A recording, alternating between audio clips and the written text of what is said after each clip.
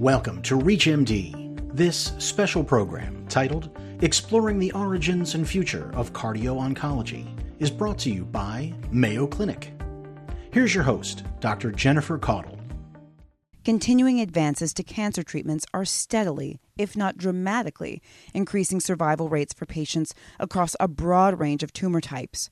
But as the numbers of cancer survivors grow nationwide, so do the long-term impacts of cancer treatments. Among these impacts, cardiovascular disease is an area of particular concern, which has played a strong role in the emergence of a new field of cardio-oncology. That field and the people who are helping bring it into prominence will be the focus of our discussion today.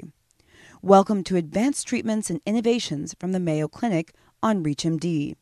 I'm your host, Dr. Jennifer Caudle, and joining me are Drs. Catherine Ruddy and Jörg Herrmann. Dr. Ruddy is a medical oncologist and co-lead of the Population Sciences Program for Mayo Clinic Cancer Center, and Dr. Herrmann is a cardiologist at the Mayo Clinic. Doctors, welcome to you both. Thanks for having us. Thank you, Jennifer. I appreciate it. Absolutely. Well, I'm excited to have you both here. And to start us off, Dr. Ruddy, can you tell us more about this field of cardio-oncology? This is really a field devoted to improving cardiovascular health, both during and after cancer therapy. As an oncologist, I spend a lot of time thinking about whether or not the side effects of a given treatment could outweigh the benefits. Mostly we think about benefits in terms of cancer control, and side effects can include cardiovascular complications. These are particularly important because in some severe cases they can be fatal, and more often they can impair quality of life over the long term. Interesting. And what about you, Dr. Herrmann? What are your thoughts on this field and how you became involved in it? Yeah, I became involved about 15 years ago, so quite some time ago when we were doing experimental studies on ischemic heart disease with a proteasome inhibitor. That's a therapy that's used in patients with multiple myeloma. And contrary to our expectations, we saw more and not less disease. And at that time, then we realized that cancer therapies can worsen or cause cardiovascular disease with significant impact. And this really shaped what is now the core goal of cardio-oncology, and that is to uncouple cancer therapy from cardiovascular disease risk so that patients receive the best possible cancer therapy at the lowest possible rate of cardiovascular complications. That makes a lot of sense. And keeping that core goal in mind, Dr. Herrmann, what types of cancer treatments are known to cause or exacerbate cardiovascular disease? This, Jennifer, is really a broad spectrum. But the most important are, I would say, number one, reduction in heart function and heart failure. Number two, acute vascular events such as myocardial infarction. And then number three, arrhythmias. And so going back to number one for reduction in heart function and heart failure, the classic example for this is anthracycline therapy. These types of drugs are used still currently widely to treat breast cancer, leukemia, lymphoma, and sarcoma. And it's been well recognized for many years that they can permanently harm heart function. Other therapies that also carry a risk to reduce the heart function and may even lead to heart failure include trastuzumab. Herceptin is the brand name. And this has been used to treat certain types of breast cancer and even gastric cancer.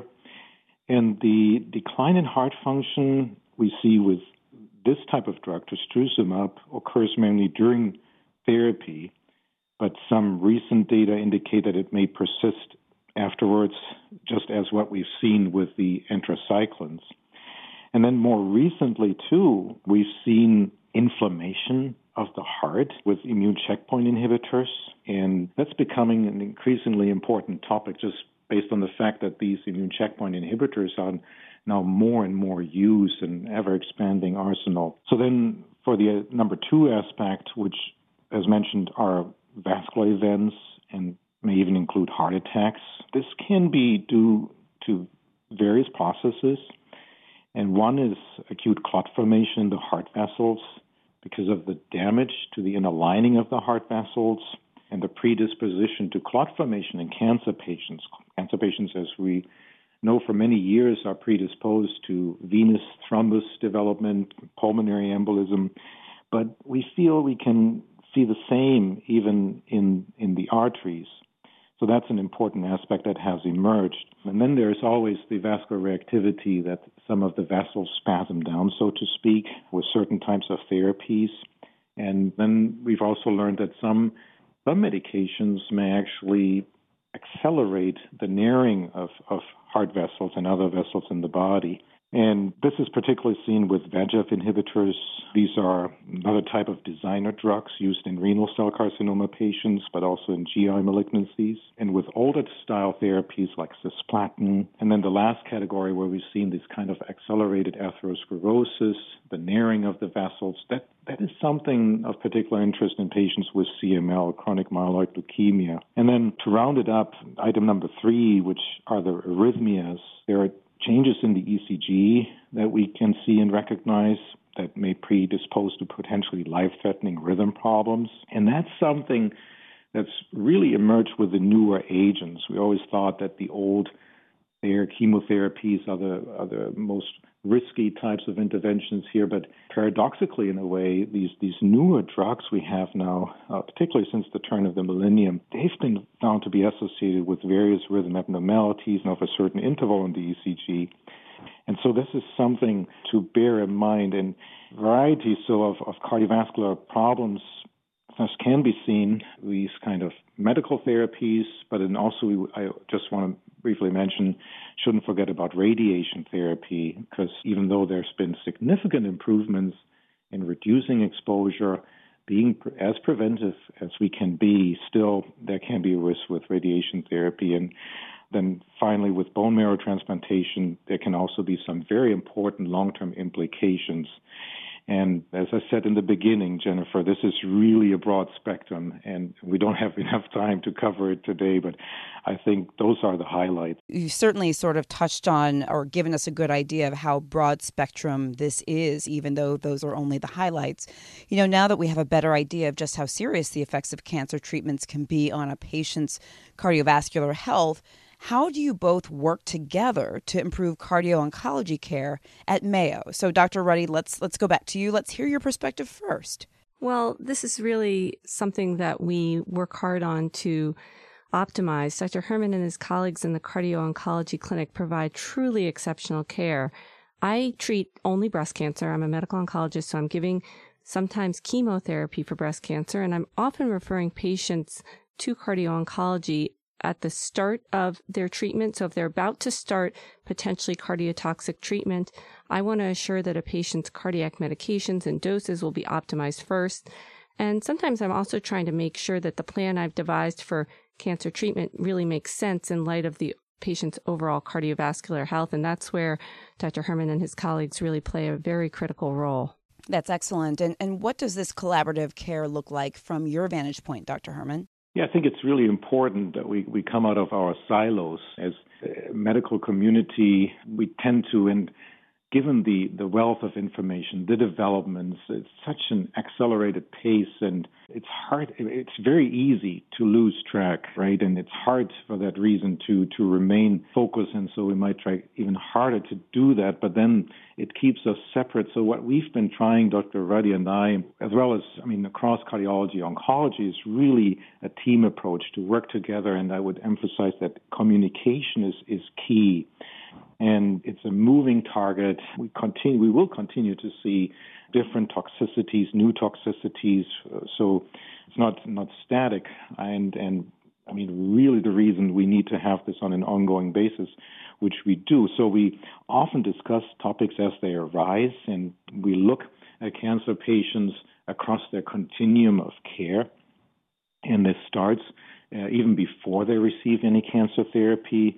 So right there, Dr. Ruddy and I then often have a discussion as what the cardiovascular risk would be and how this might impact the planned cancer therapy. If it's during that therapy that complications arise, then we're always available to discuss further. And if we know ahead of time, thus the importance of this pre-therapy evaluation, we continue to see the patient and follow. And this also goes for survivorship. And this is another very important aspect that Dr. Ruddy and I are very passionate about, because I do feel that we need to bring it across the finish line. It's to bring patients through the therapy. That is important, but I think also long-term for them to have a great quality of life, have a great perspective for many years after cancer therapy, I think is a really, really important goal. For those of you who are just joining us, this is Advanced Treatments and Innovations from the Mayo Clinic on ReachMD. I'm your host, Dr. Jennifer Caudle, and I'm speaking with oncologist Dr. Catherine Ruddy and cardiologist Dr. Jörg Herrmann about the emerging field of cardio-oncology.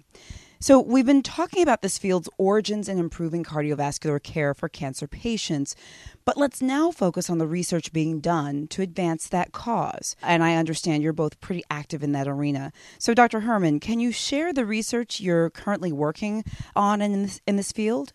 Yeah, so Dr. Ruddy and I, we're currently running a large randomized trial to understand how to best prevent drop in heart function, heart failure in particular, symptomatic heart failure in patients on a particular type of therapy called trastuzumab in breast cancer patients. And we're looking at echocardiograms, we're looking at certain biomarkers.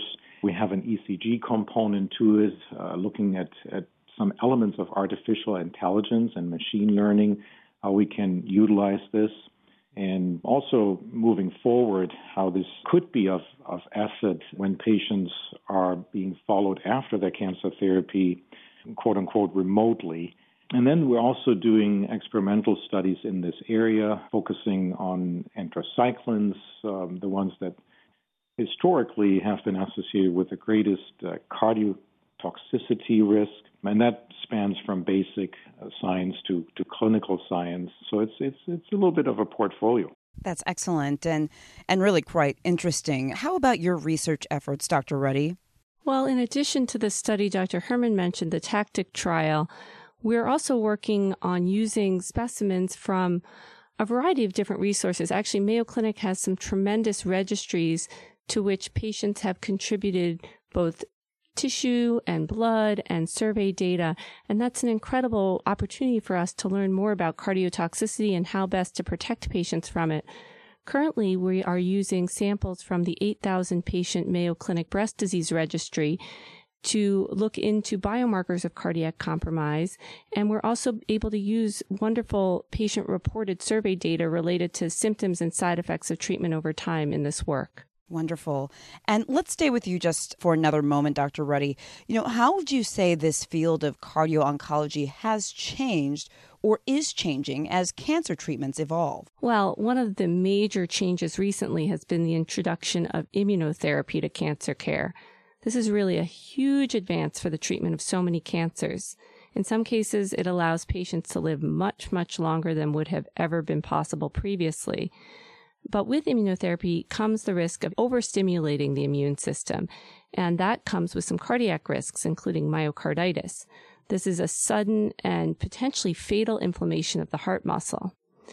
And similarly, we have development of a lot of other different targeted therapies, which we're just now trying to figure out the cardiovascular side effects of, and really more research is needed in this area. And how do you see things in this field changing over time, Dr. Herrmann? Yeah, similar to Dr. Ruddy, I do see the same, that these cardiovascular toxicities of cancer therapies are evolving. And there are over 700 drugs in the pipeline, and that's quite a solid number. And then the immune therapy revolution that Dr. Ruddy mentioned, and that includes the immune checkpoint inhibitors and CAR T-cell therapy, and really fascinating improvements and advances.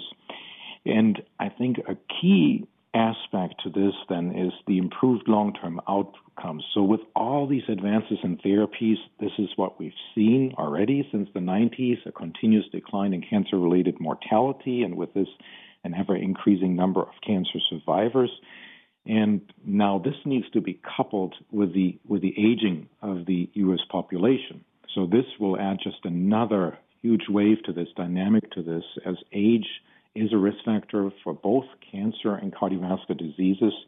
So I think then more than ever before, we'll see this kind of topic to be of significance.